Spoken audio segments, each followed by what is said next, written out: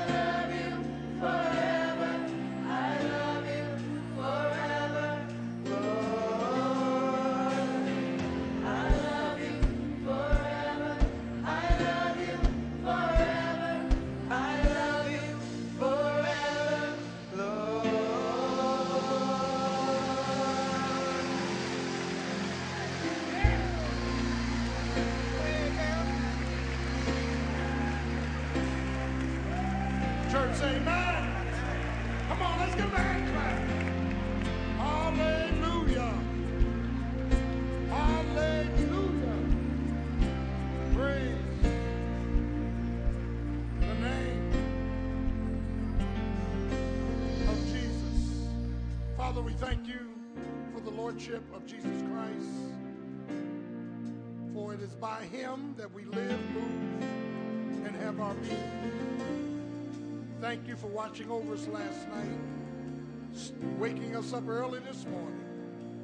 God, we pray that Jesus would be glorified, that your flock would be edified, that the devil would be horrified, that you would move the preacher out of the way, convict, convince, if need be, convert. And thank you for our young people. Bless them, God. Lead them, God. Direct them, God. Guide them, God. In Jesus' name, amen. Amen. Amen. Praise him. Praise him. Praise him. Praise him. We care and love all of the people, but my focus is particularly on our youth and our young adults. Amen. And we praise his name because he's worthy to be praised. This morning we are thankful for such a beautiful, beautiful day, thankful for an awesome God such as we serve, and I'm a witness that Jesus, and only Jesus, is King of Kings and Lord of Lords. And he will not share his glory with no man. Hallelujah. This morning we'll be in the book of Joel, minor prophet Joel, Joel, and that's between Amos and Hosea, one of the 12 minor prophets. And my preaching for 2014 is very strategic. As usual, we started out last week with the eternality of Jesus Christ. That's the proper place to start, that he has the keys to death, hell, and the grave. And in 2014, you're going to come up against locked doors, and you're going to need keys. Jesus is the key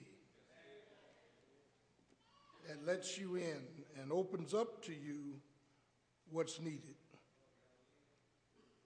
This morning, we're going to talk about the prophet of our pain. The prophet of our pain from chapter 2 and verse 25.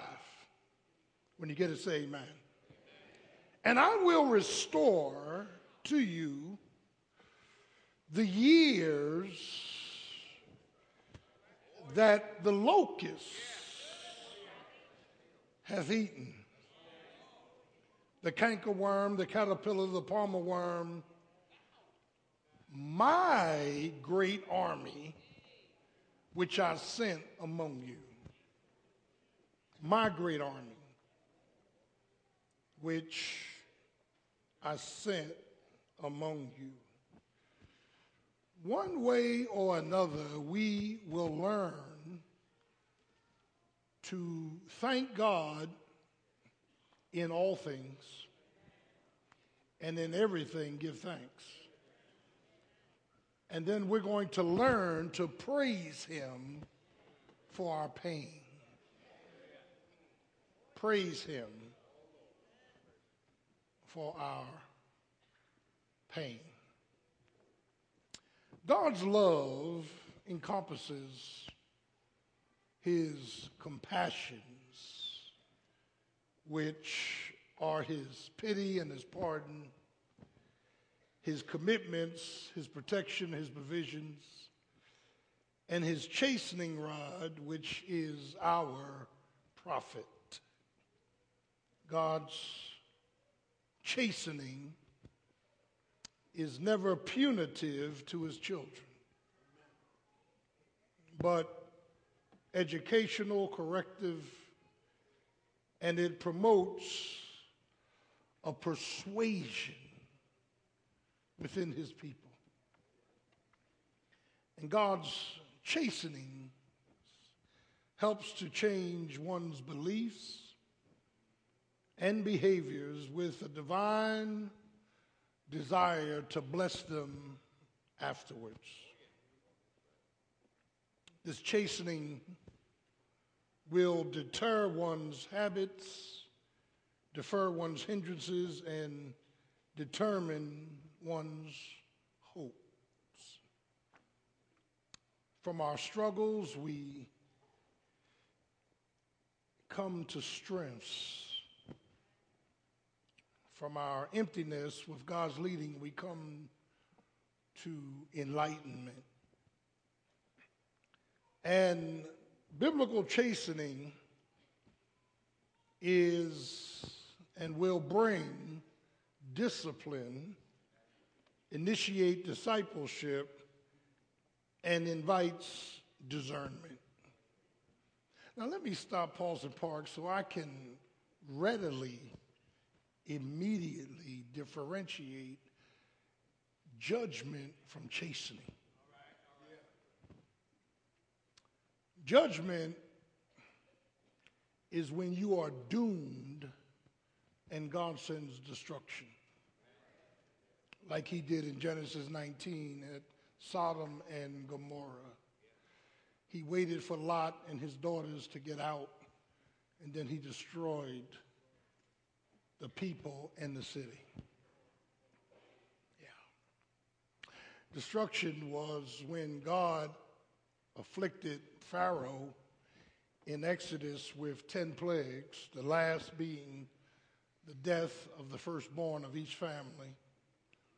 And then he drowned Pharaoh in the Red Sea. Mm-hmm. Chastening has a different flavor to it. Chastening is when God deals with his children, amen, to metamorphosize, to change, to transform how they think and how they live. In the book of Judges, a 350 period of dark dealings, there was a cycle that Israel went through. They would rebel against the Lord, and then God would send retribution, and then they would cry out and repent, and then God would restore. Did you get that? They would rebel like us, then God would send a chastening rod, usually another nation, and then they would cry out and repent, change their minds, change their hearts, and then God would then restore them. Lord have mercy. In Hebrews 12, don't turn, that was read in your hearing, tells us some interesting things about chastening that, amen, no chastening seems pleasant at the time that it's taking place. I don't ever remember getting a whipping by my mother or father and saying, "Thank you, Mom, I need this. Thank you. Thank you, thank you, thank you, thank you."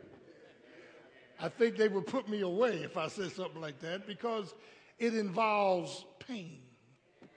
Are y'all getting me?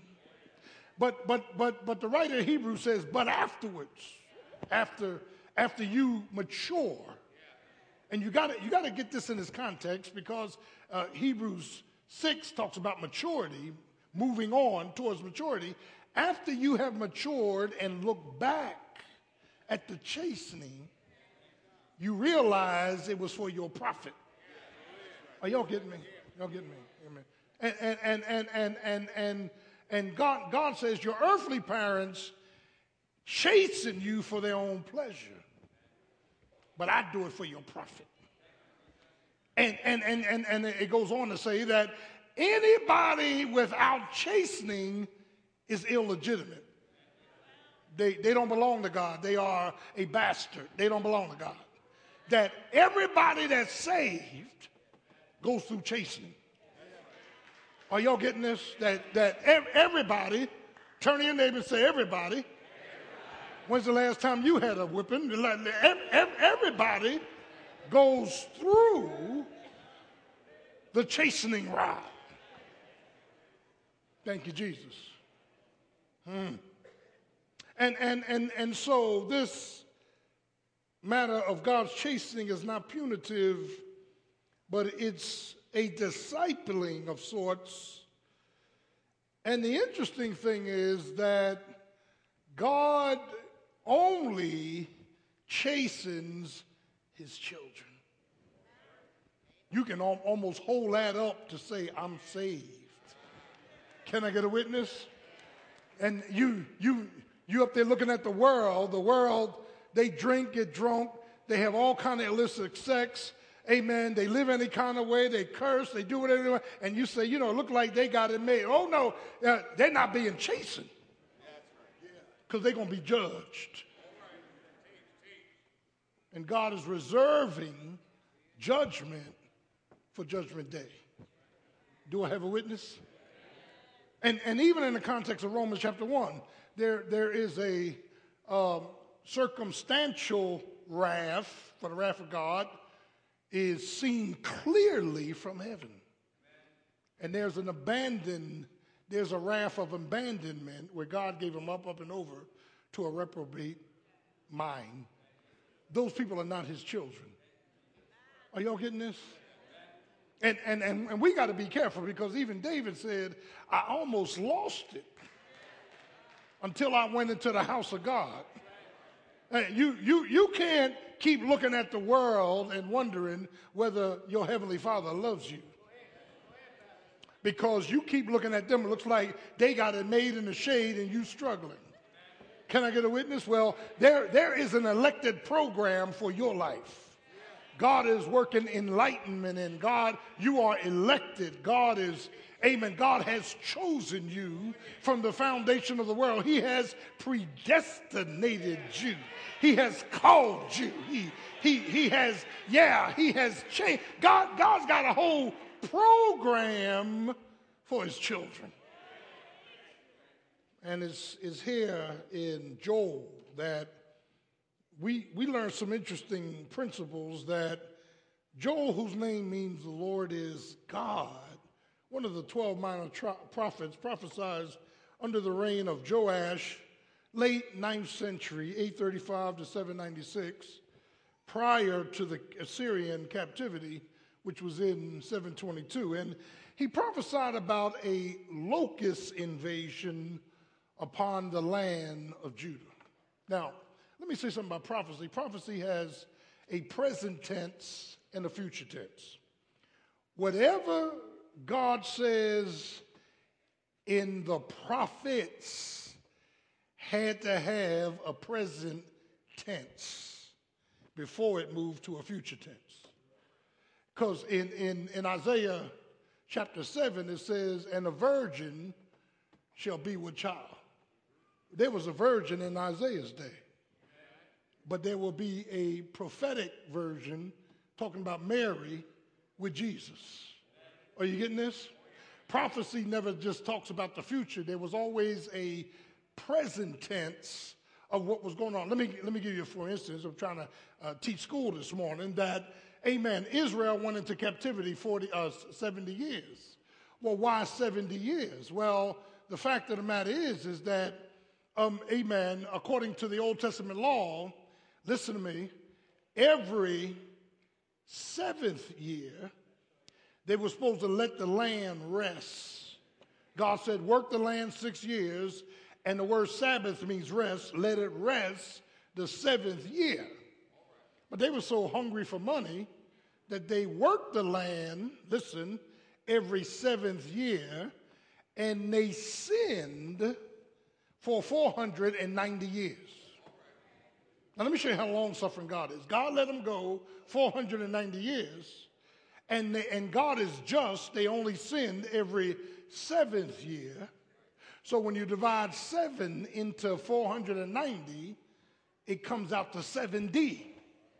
So God says you only got to be in captivity 70 years because you only sinned, Lord have mercy, every 7th year for 490 years, which comes out to 70. Look how just he is. And that's why the psalmist said, God has not dealt with us according to our sins, nor has he rewarded us according to our iniquities. God is not trying to get back at you. God is not trying to remember all your stuff from the past, because if God ever pulled up our stuff, I mean pulled it all up, we all be in hell this morning. Can I get a witness? And all it takes is one sin to send you to hell. You don't need 500 sins. You don't need 25 sins. In fact, if you never sinned, you was going to hell, because we was born in sin and shaping in iniquity. Got a sin nature. And so it's here in this prophecy that, amen, when we look at this manifestation of these, amen, locusts coming, it's because God's people, listen, had become indifferent and lethargic. Now let me stop. Someone's come to church like it's a weight on you to sit there like you doing God a favor. Pastor telling you to stand and praise him, and you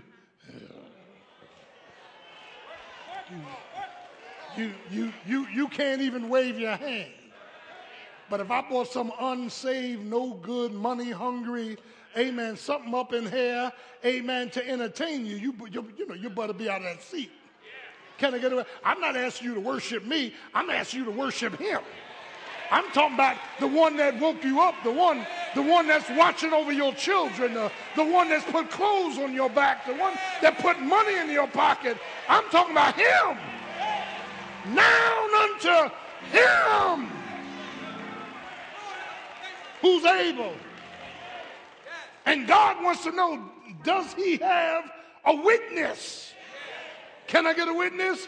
He wants you to be a witness when we come to worship. This is not some entertainment. This is not the Uptown or the Apollo where you paid $1 to get in. Now you want somebody to dance and sing. No. This is worship.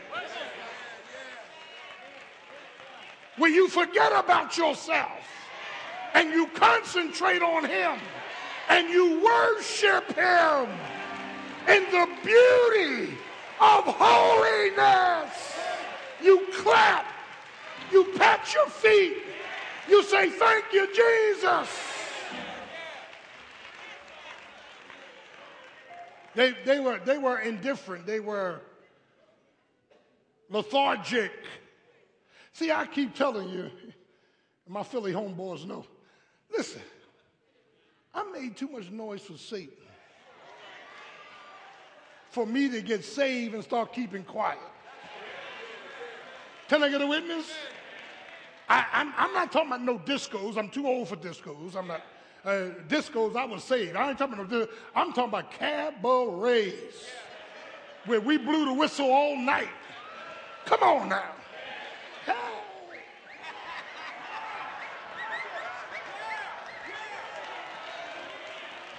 Where you came in with one person and left with another. Oh, I'm preaching up in this place now. Huh? Cha-cha, the bop, the crossfire. Come on now. The mashed potatoes. The Philly dog. No, don't go there. Y'all know what I'm talking about. We partied all night and was going to hell. Can I get a witness? Now that I'm saved, now that I'm blood washed, now that I'm blood bought, now that my name is in the Lamb's Book of Life, you want me to be quiet? Oh no, I'm not ashamed of the gospel of Christ, for it is the power It's power. What do you mean by power? It's power. It changed my heart. It's power. It changed my mind. Its power took liquor and joint out. Its power took cocaine out. Its power. It made a dead man walk straight. Made a blind man see. Made a lame man walk. Made a dumb man talk. Can I get a witness? He's worthy. Jesus is worthy to be praised. Thank you. That's why the songwriter said, when I think about the goodness, I feel like preaching now, of Jesus and all he's done for me, my soul cries out, hallelujah. I thank God for saving me.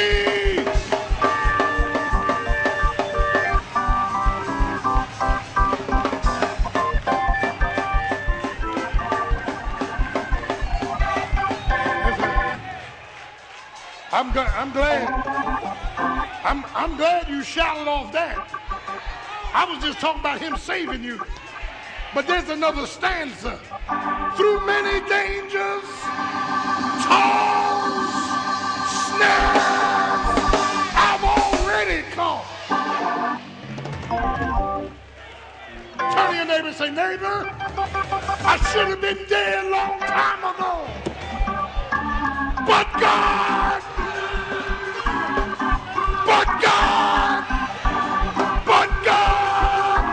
who's rich in mercy. Yeah, yeah, yeah, yeah, yeah, yeah, yeah.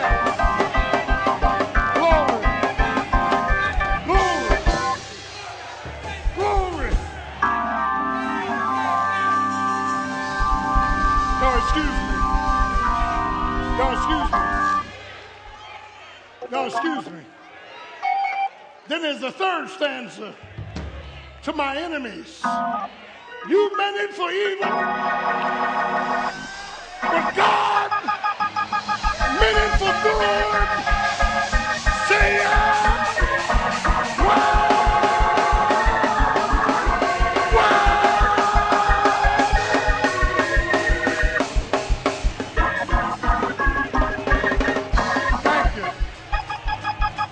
Thank you.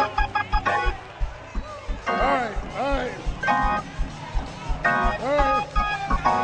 Glory. I just want you to know, you got a reason to shout.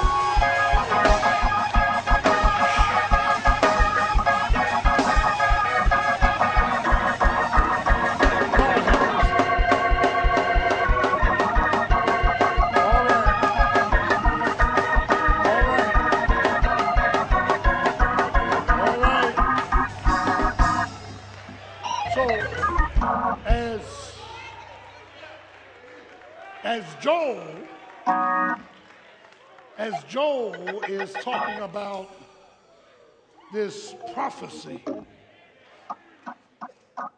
he's saying some locusts are coming. So God can chasten his people.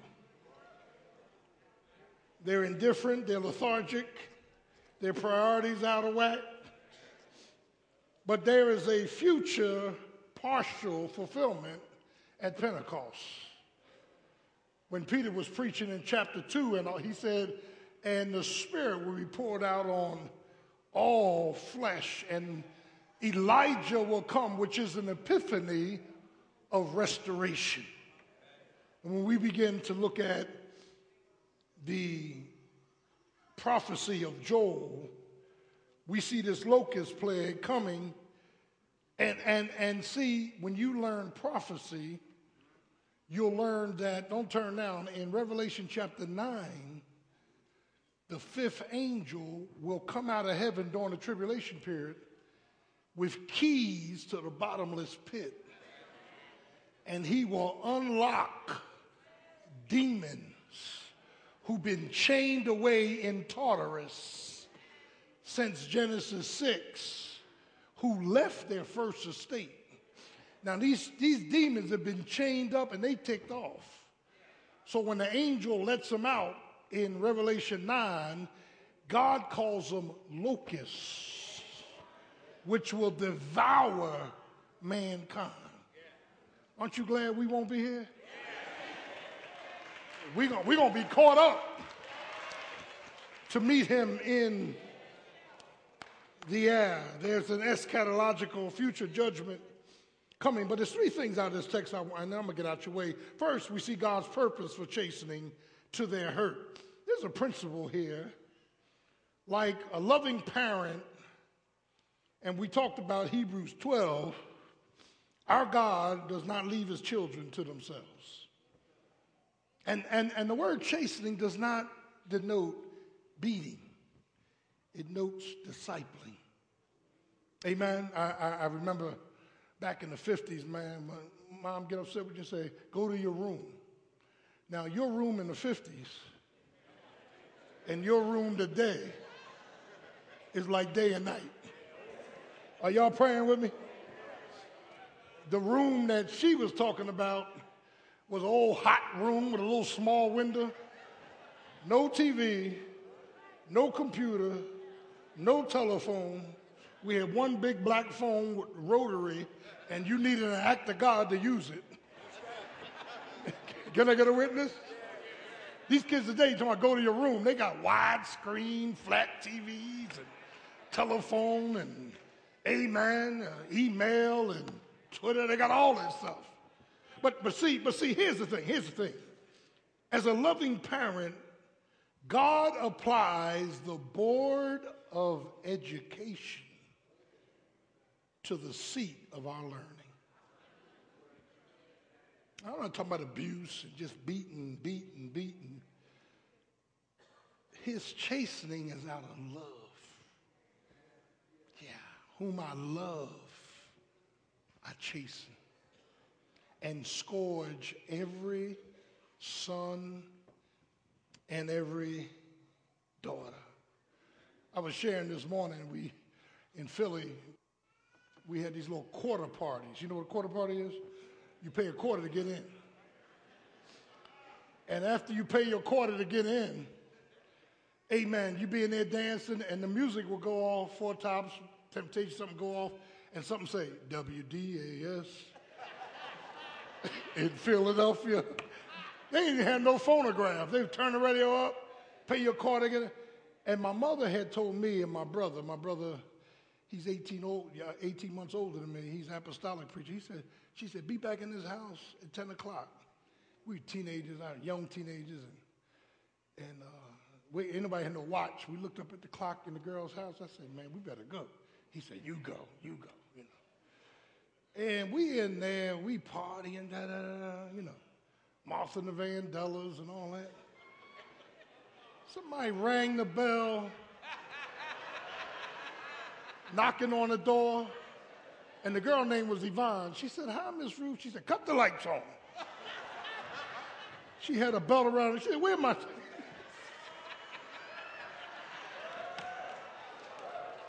And see, in them days, the audience will get you hurt. You better act right in public. Don't be mumbling. You know, amen, in the name of Jesus. And listen, the fact of the matter is, they taught us, and Bruce, you remember this, if a teacher called home and said you messed up, you just got a beating. Parents didn't challenge teachers. The minute the call came through, you just got a beating. Can I get a witness? Yeah, you know, today my child don't do that. Not in them days. Amen? Yes, ma'am. No, sir. Amen. My mom said, you're going to sing on the choir this year. You'll be on the usher board next year. You'll be at church. You're going to Sunday school. Can I get a witness? Not just on the second Sunday, but every Sunday. We had to show up.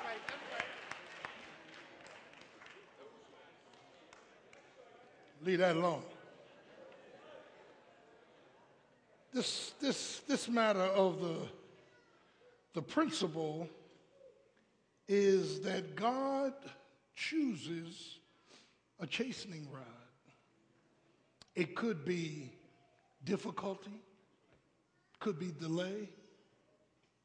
And then that led to the pain. And when you look at chapter 1 real quick, the inhabitants of the land, I want to get to this in our text, 1 to 3, the inhabitants of the land. Look what it says. And this is lawyer language.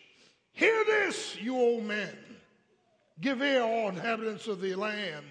Have this been in your days or even the days of your fathers? Look at verse 3. Tell your children, let your children tell their children, let their children tell a whole nother generation.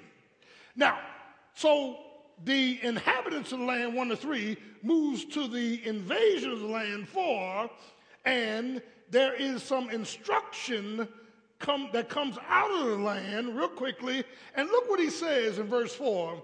He says, and this is a chastening rod, that which the palmer worm hath left, the locust will eat, and that which the locusts have left, the cankerworm will eat, and that which the cankerworm left, the caterpillar will eat. Now, some commentaries say that these are 4 different species of locusts. Others say it's the same insect that has 4 different functions. What you need to understand is that God is so complete, and I want you to use your divine imagination, your sanctified imagination rather, that between each worm, each locust, God gives you a chance to repent. So what he's saying is, when the palmer worm comes and starts chewing, that's just a slow chewing. If you repent, he calls it off.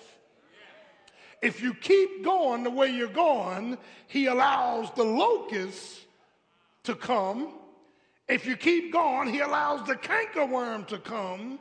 And by the time the caterpillar gets there, he devours the entire flock. So he moves from light eating to total destruction. It's up to you. Can I get a witness?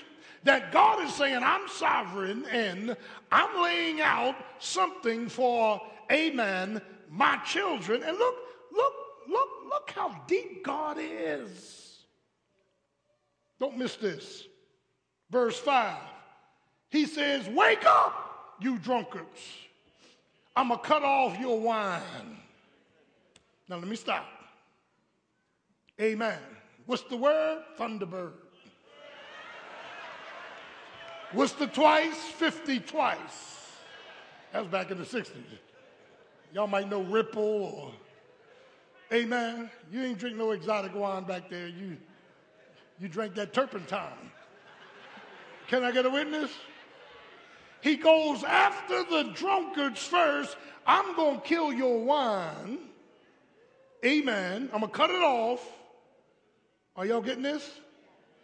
Then, by the time God moves to chapter 1, he deals with farmers. He deals with those that grow produce.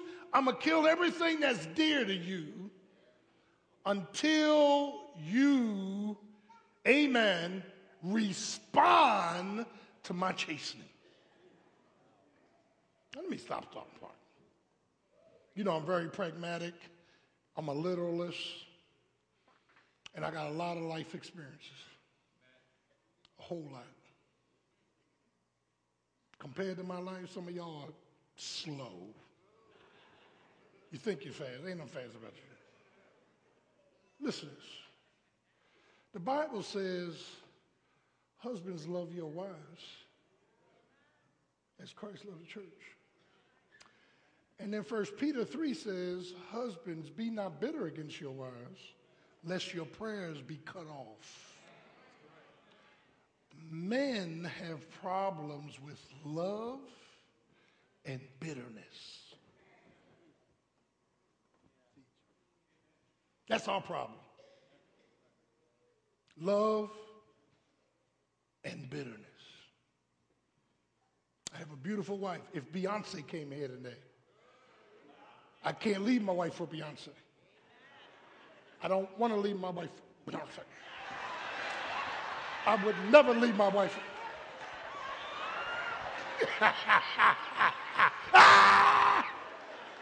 Wouldn't do it. Beyonce walk down the aisle, come up and pulpit. Will you come with me? Reverend Jackson, finish the sermon.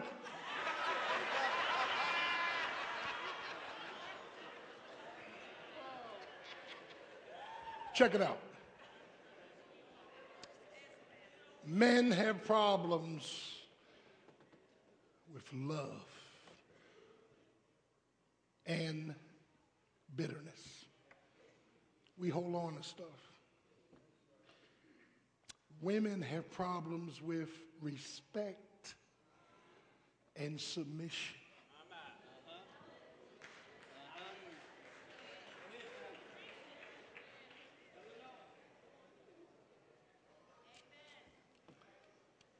Wives, submit to your husbands, even as unto. Marcus, why you look over there?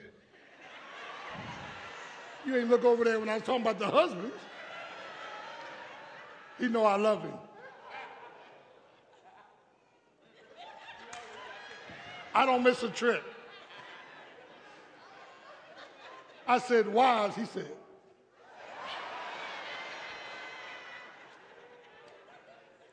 But God knows we have difficulty carrying out his will. Pray about everything. In everything, give thanks. For this is the will of God in Christ Jesus concerning you. Do you know in 1 Thessalonians 5, all that's in the imperative? Pray without ceasing is an imperative. In everything, give thanks is an imperative. Everything's in the imperative in the Greek. It's a command. It's not a suggestion. And so God understands what we tend to struggle with. Can I get a witness? Lord, they're getting quiet on me now. We've fallen short. And there have been times when God's chastening rod has come into my life to say, that's not what I want. Now I'm going to bring this difficulty, this delay, this trouble. I'm going to bring something to, amen, rub up against you till you repent and get this thing right. Do I have a witness? See, I had no problem in the world. We went to bed sinning, woke back up sinning. Didn't get convicted. Didn't have to read no Bible. Didn't pray. Are y'all praying with me? But see, when I met Jesus, something happened on the inside. There was a voice on the inside. I will lead you, I will instruct you and teach you in the way you should go. I will guide you with my eye. Are you praying with me? Yeah, God didn't save you out of hell and left you to yourself for you to do what you want to do, when you want to do it, how you want to do it. God delicately and in love, he chastens us to get us back in line with his will. Lord. So we move from the purpose for chastening, which is to our hurt, to God's performance, to our hearts. 16 to 24, I got to hurry up. And when you look at, amen, verse 16, is not the meat cut off before our eyes. See, sometimes before God can induce change, he got to cut something off. He got to cut something off. Your joy. It's right there in the text. Yeah. And I'm not suggesting that he is a angry, impulsive God who the minute we mess up, he descends on us. No, God is long-suffering. But maybe your mouth, maybe your lack of subordination, maybe you knowing it all, and maybe you defying authority. Maybe, just maybe, the things that you've been with, that's been with you all your life, keeps permeating until the Spirit of God got a spotlight on you. I'm a witness. So what he does, our pains teaches us the need to put away our sins. Can I get a witness? Yeah. And God is interested in enhancing our character. Remember the prodigal son who came to his senses? The prodigal son, amen, lost everything. He had to go all the way down. Some of us were blessed because we didn't have to go all the way down. Are you praying with me? And that's why, as much as some of us help our children, God only going to allow that to go so far. Because if they saved and they out there outside of the scope of God's will, you can push all the money their way. You can push all the help their way. God has a plan for their lives like he's got for your life. They got to go through something. Do I have a witness? And they got to learn from their mistakes. Can I get a witness? Child of God, child of God, child of God. Look, verse 10. He cuts off 10 to 13. He consecrates 14. He wants a consideration 16. And then he brings us to 19 and 20 where we cry out, "O Lord, to thee will I" what? "Cry, for the fire have devoured the pastures of the wilderness." In other words, man, what in the world is going on? And as we repent, change our mind, change our heart, metanoia is the Greek word. It means to take an about face. You going east, go west. God is looking, God is looking, God is looking for us to see the error of our ways, to take ownership, to not be in denial, to confess, to conform, to clear our sins, to order our steps, to command our blessings. You got to see yourself and not everybody else. You got some professional fruit inspectors in the church. All they do is go around the church looking at everybody else's fruit, but won't look at their own. Can I get a witness? Before you take the toothpick out of my eye, take the 2x4 out of your eye. Can I get a witness? The fact of the matter is, God wants us to see ourselves just as we are. He's got your back. He's got your kids' back. He's got your marriage. He's got your ministry. He's got your money. Anything you want to do in life got to go past him. Do I have a witness? That's why I said, seek ye first the kingdom and his righteousness, and everything else will be added unto you. Thank you, Jesus. Hallelujah. This brings me to my final point. Not only the purpose for the hurt and the performance on our hearts, but the promise of our hopes. And I want you to see this because in chapter 2, beginning at verse 18, let's pull out some key words here. I try to exposit this text as much as possible. He says in verse 18, now watch this now, "Then will the Lord be jealous for his land and do" what? We need pity. Don't we need pity? You know what pity is? I feel sorry for you. Don't we need pity? Y'all can't say amen. I need pity. I'm a pitiful sight. I need pity. Amen. I need the Lord to remember that my flesh is but dust. That even at my best, I'm messed up. Are y'all getting this?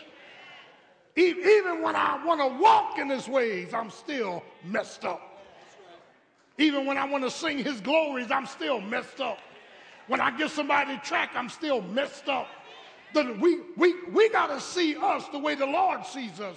He pities us. But look at verse 19. He brings provision to us. Yeah. Verse 19, he pardons us. Verse 20, he protects us. Verse 21, he wants us to praise him.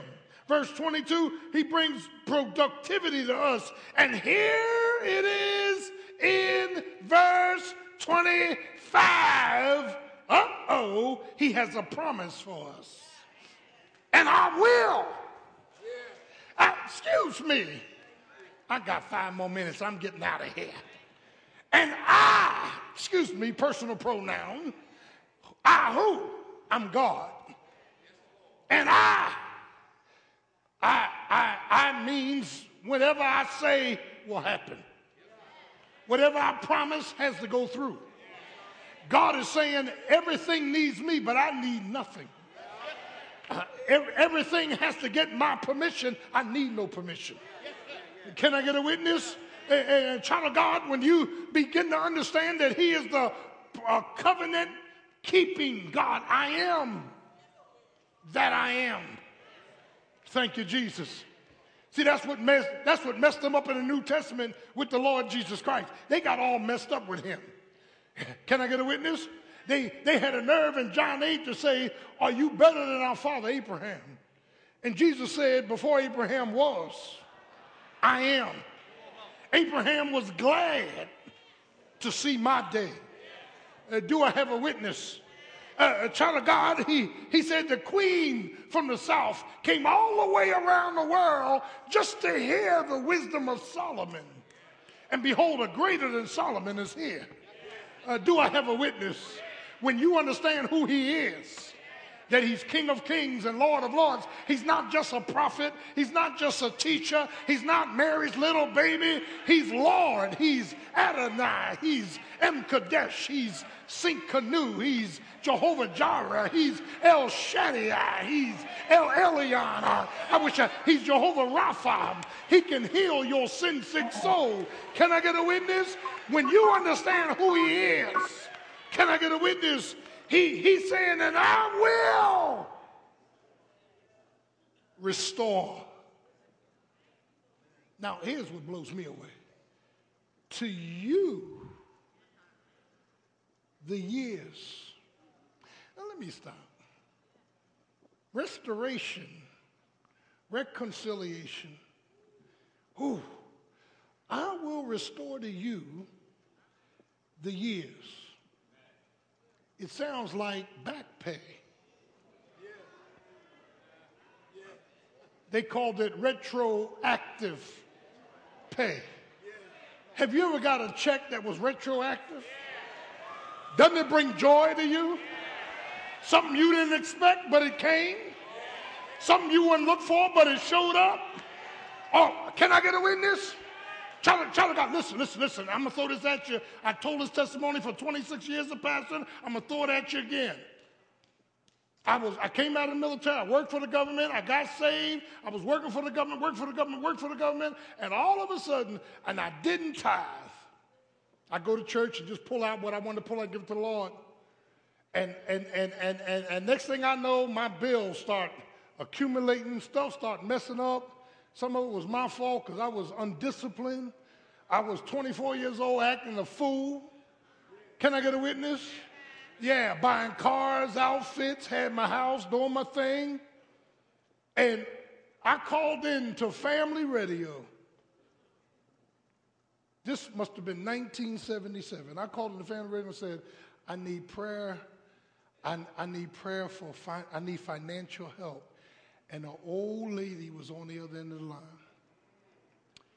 She said, my son, do you tithe? And I said, no, ma'am. She said, that's your problem. She said, because my God is faithful.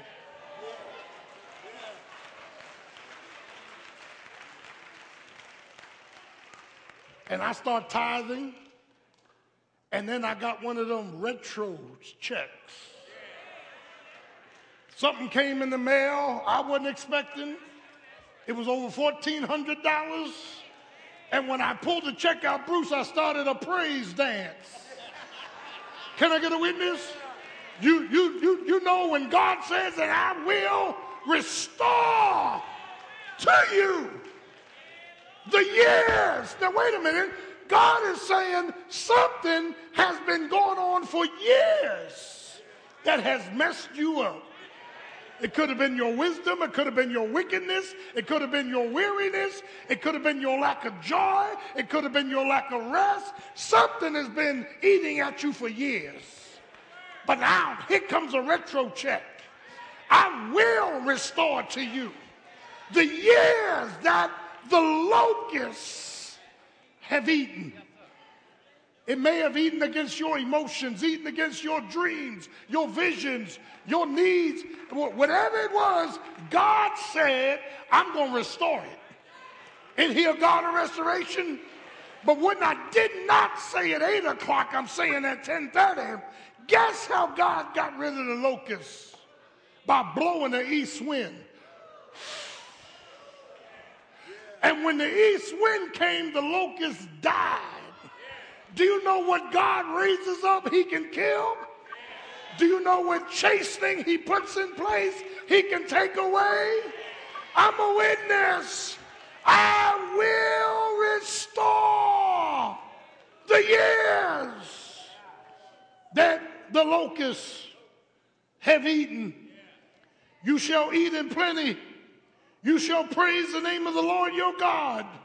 You shall know, here it is, that I am the Lord. See, the common denominator. Y'all know what a common denominator is. When you're trying to divide fractions, right? You need something that both numbers can go into evenly. Do I have a witness? Don't get dumb up in here now. You claim you had calculus. This is arithmetic. Can I get a witness? You need a common denominator, and Jesus is the common denominator. Everything that goes into Christ comes out evenly. Can I get a witness? He is my victory. He is my common denominator.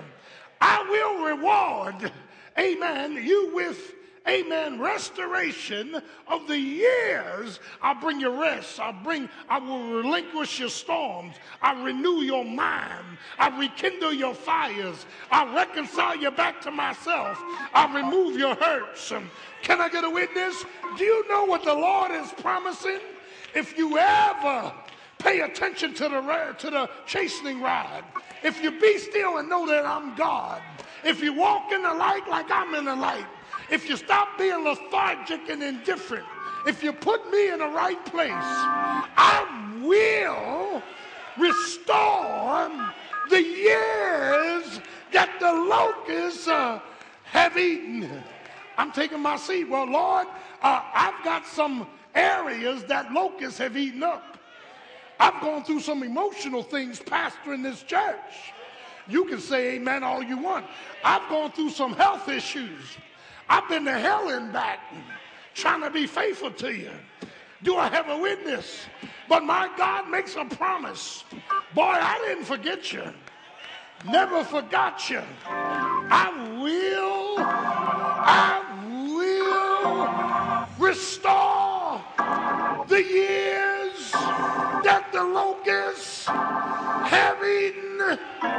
Can I get a witness? And that's why we praise Jesus, because God took all of our stuff and put it on him on the cross. All of our disobedience, all of our sins, all of our mess, he put it on Christ.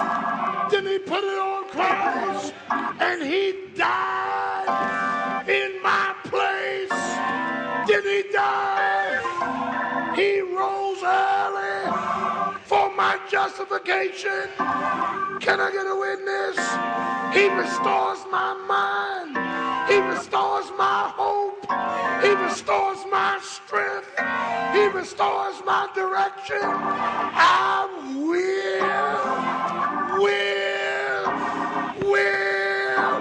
restore the years that the locusts have eaten. Some of us looking for restoration. Some of us want to be restored. Can I get a witness? And God has promised you that he's going to bless you. If you would just, thank him for the chastening rod.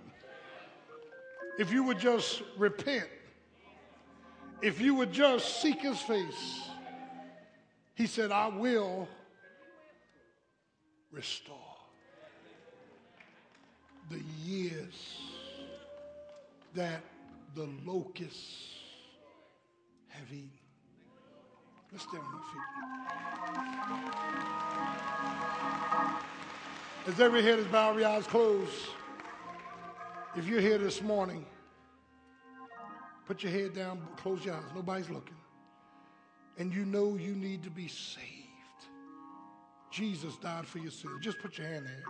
You want to be saved. My brothers from the bus ministry, that's right. Put your hands in there. You want to be saved. If your hand is up, come up here to pastor. Come on. Come on. Come on. Bless the Lord. Bless the Lord. Thank you. Thank you. Thank you. Bless the Lord. Come on. All right, baby. Right here. Thank you. Stand right here. Hey, my brother. Thank you. Stand right here. Bless the Lord. Bless the Lord. Hi, baby. Stand right here. Hi, baby. That's all right.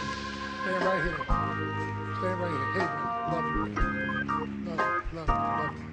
Come on. Come on. Come on. In the balcony, if you want to be saved, just step up. Step up. Step up. Jesus is Lord. Just step up. Praise the Lord. Come on, brother. Bless the Lord. Come on. Praise him. Can you move down? Move down. Bless the Lord. Balcony, you need to give your life to Christ. Come down. Now listen. Perhaps you are saved looking for a church home. You want to join this church. I couldn't think of a better church. I ain't pulling no punches. We are not going to compromise our Christ for crowds. Did you hear what I just said? We are not compromising our Christ for crowds. Let he who comes, come. Amen? You need to come on down if you want to join this church or your Christian experience. Is there one? Just step out. Come on, step out. In the name of Jesus. In the name of Jesus. The devil has stolen. The devil has devoured us. And now God says, I'm going to restore the years that the locusts have eaten. We're going to have all of you follow our ministers, lead them to Christ. Thank you so much for coming up. Church, say amen. Thank you, man. Thank you. Yes, yes. Thank you. Praise Jesus. Praise him. Now, discipleship people will come down front.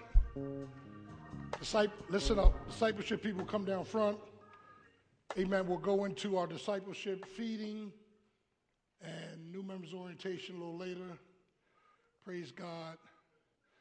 Now, all of these sermons are strategic. They were